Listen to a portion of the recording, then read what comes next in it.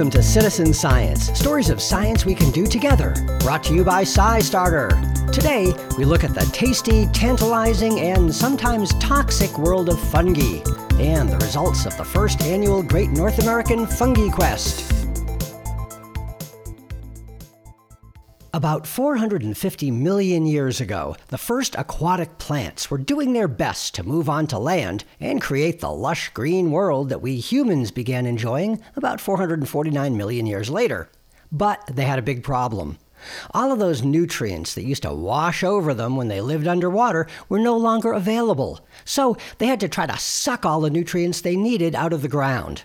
Well, their story and our story would have ended right there, except for the heroes of today's podcast, the fungi. These soil-dwelling creatures could poke their hair-thin hyphae or mycelium through the soil and absorb all the chemical compounds they needed. But they couldn't photosynthesize and make their own food the way plants do. So they formed a mycorrhizal partnership, literally fungus root, sharing their soil nutrients in exchange for sugars produced by plants. Soon, this power couple conquered nearly every body of land on Earth. And isn't there a lesson there for all of us? Later on, Earth's thriving plant life allowed the first animals to begin nibbling their way out of the oceans. So you could say with 100% confidence that without fungi, this very podcast would never have existed. But despite their importance, fungi are so discreet, spending most of their lives underground or as single-celled yeasts and other invisible forms, that we tend to overlook them unless they're forming unsightly mildew films on our shower grout. Okay, sometimes I still overlook them even then, but I'm working on that. The point is, there are an estimated 2.8 million species of fungi in the world at least, and about 95% of them have yet to be described. I know what you're thinking. This sounds like a job for citizen science. And today, our guest is Robert Courteau, creator of the nonprofit group Think Fungi and also the first annual Great North American Fungi Quest. And yes, I'm pronouncing it fungi here because that's how Robert pronounces it, although the folks at the Oxford Dictionary say definitively that it's pronounced, and I quote, however you want to say it, buddy. You can say fungi, or fungi, or even fungi. Obviously, they were in a good mood that day. Also with us in the SciStarter virtual party space is Emma Giles, SciStarter program coordinator.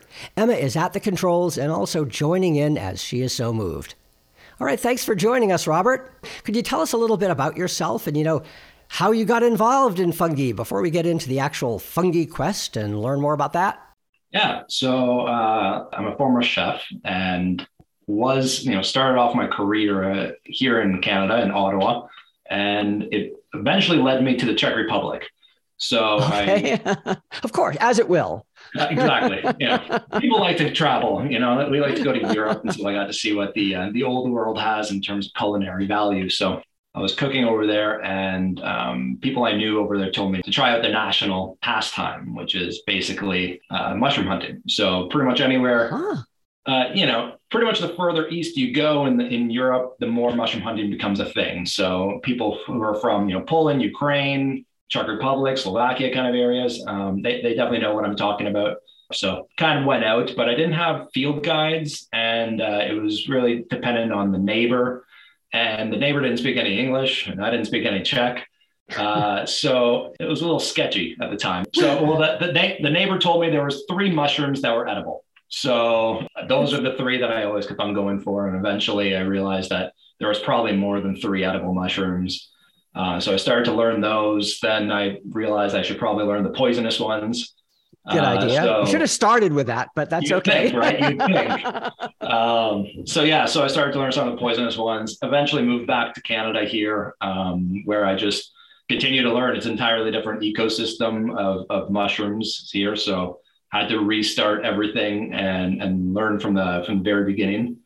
Then from there, just kind of fell into actually the science of fungi and everything that they do. It's actually an extraordinary little world, super niche, obviously. Not many people know much of anything about fungi. And so you kind of fall down a little rabbit hole. Eventually I realized, I'm still of the opinion that fungi could save the world if we just allowed it to. So that essentially, we're just in the way. Yeah, exactly. Basically, yeah. They've been here a lot longer than we have. They know what they're doing. It's interesting how many people, especially with fungi, have started as citizen, people who are interested in them, then became more like amateur citizen scientists of fungi, and then just kept going, as opposed to a lot of other areas where, you study maybe ornithology or study enology in college. But a lot of the most prominent fungus experts came to it from, sort of like you did. Yeah, it's funny because some people come in through biology, right? They had an interest in biology, and mycology just kind of stood out to them, and so they entered it through that way.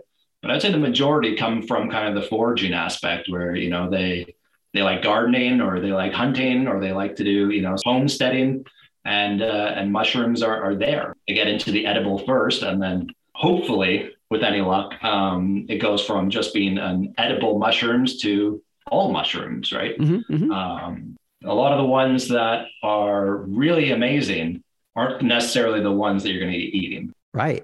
And it's a whole kingdom, right? A lot of people might think of it as a fairly, small group of critters, but they have an entire kingdom to themselves and all sorts of diversity. Oh yeah, there's more species of fungi than there are of all the others combined. Yeah. And that's really part of, I just wanted to get into, this fungi quest. That's really part of it, is to get people out there and identifying these things. Is that part of your impetus for starting this project, this North American fungi quest? Yeah. This year was predominantly oriented towards getting as many observations as possible and really getting the general public involved. So not just those people who are already doing it, but, the person who never really thought about it, or, school kids, or just the general public. So we didn't want to make anything too confusing. So we have some bigger plans for next year, for example, that we'll get into a little bit. But right now, it's kind of just let's get those observations in. The more observations we have, the better, for a variety of different reasons. So that really was kind of one of the key goals. Do you hope to make it it reminds me a little bit of the Christmas bird count that happens every year. Is this sort of a similar idea? Yeah. For example, the fungi quest that just ended, we had just under, I believe, 10 short or 7 short of 4,400 species. Wow. So, if you put that into context, there's about 200 species in North America of birds, I think. So, there's a good little comparison, right? We had 22 times the amount of total bird species actually documented by Fungi Quest. It's estimated there's probably around 11,000 species of like mushrooms. Kind of have to differentiate from general fungi, because any sort of mold that's growing on your orange could technically be considered in right, or right, exactly. Mildew or athlete's foot. Or so when we're talking strictly of the fruit bodies, right? We're estimating, and it's still an estimate, that there's only about 11,000 in North America. So we documented nearly half of them. Okay, and I should point out here that by fruiting bodies, we mean mushrooms, right? They're the reproductive organs of some fungi that live underground or on trees. They carry spores, which are kind of like the seeds that plants carry in fruit. So yeah, mushrooms are fruiting bodies. So I tend to tell people that it's kind of like the apple of the apple tree. So, this is the reproductive organ, if you will, of the entire fungi. So that in itself is obviously where you're going to be identifying what that is, right? But you have roughly 3 million species of fungi in the world. Wow. And you have roughly between somewhere in the vicinity of 20,000 to 30,000 species that actually produce fruit bodies. So, that's about 1%. All fungi will create fruit bodies. And the other 99% don't. And before we go too far, I know some folks could be inspired by this podcast to go out mushroom foraging themselves. And there are some that are toxic, we know, and even deadly. So first of all, don't eat anything unless you're absolutely sure what it is. That's really good advice for everything, not just mushrooms. If you don't know what it is, don't put it in your mouth. Beyond that, Robert, do you have any suggestions when it comes to avoiding, problematic mushrooms? White mushrooms with white gills. Yeah. So when you have the gills on the underside, your regular button mushroom that you're going to get at the grocery store, if you can think of it in your mind, is a white mushroom, but the gills underneath are black, right? So those are your basic mushrooms. Now imagine the same thing, but with white gills underneath. Yeah.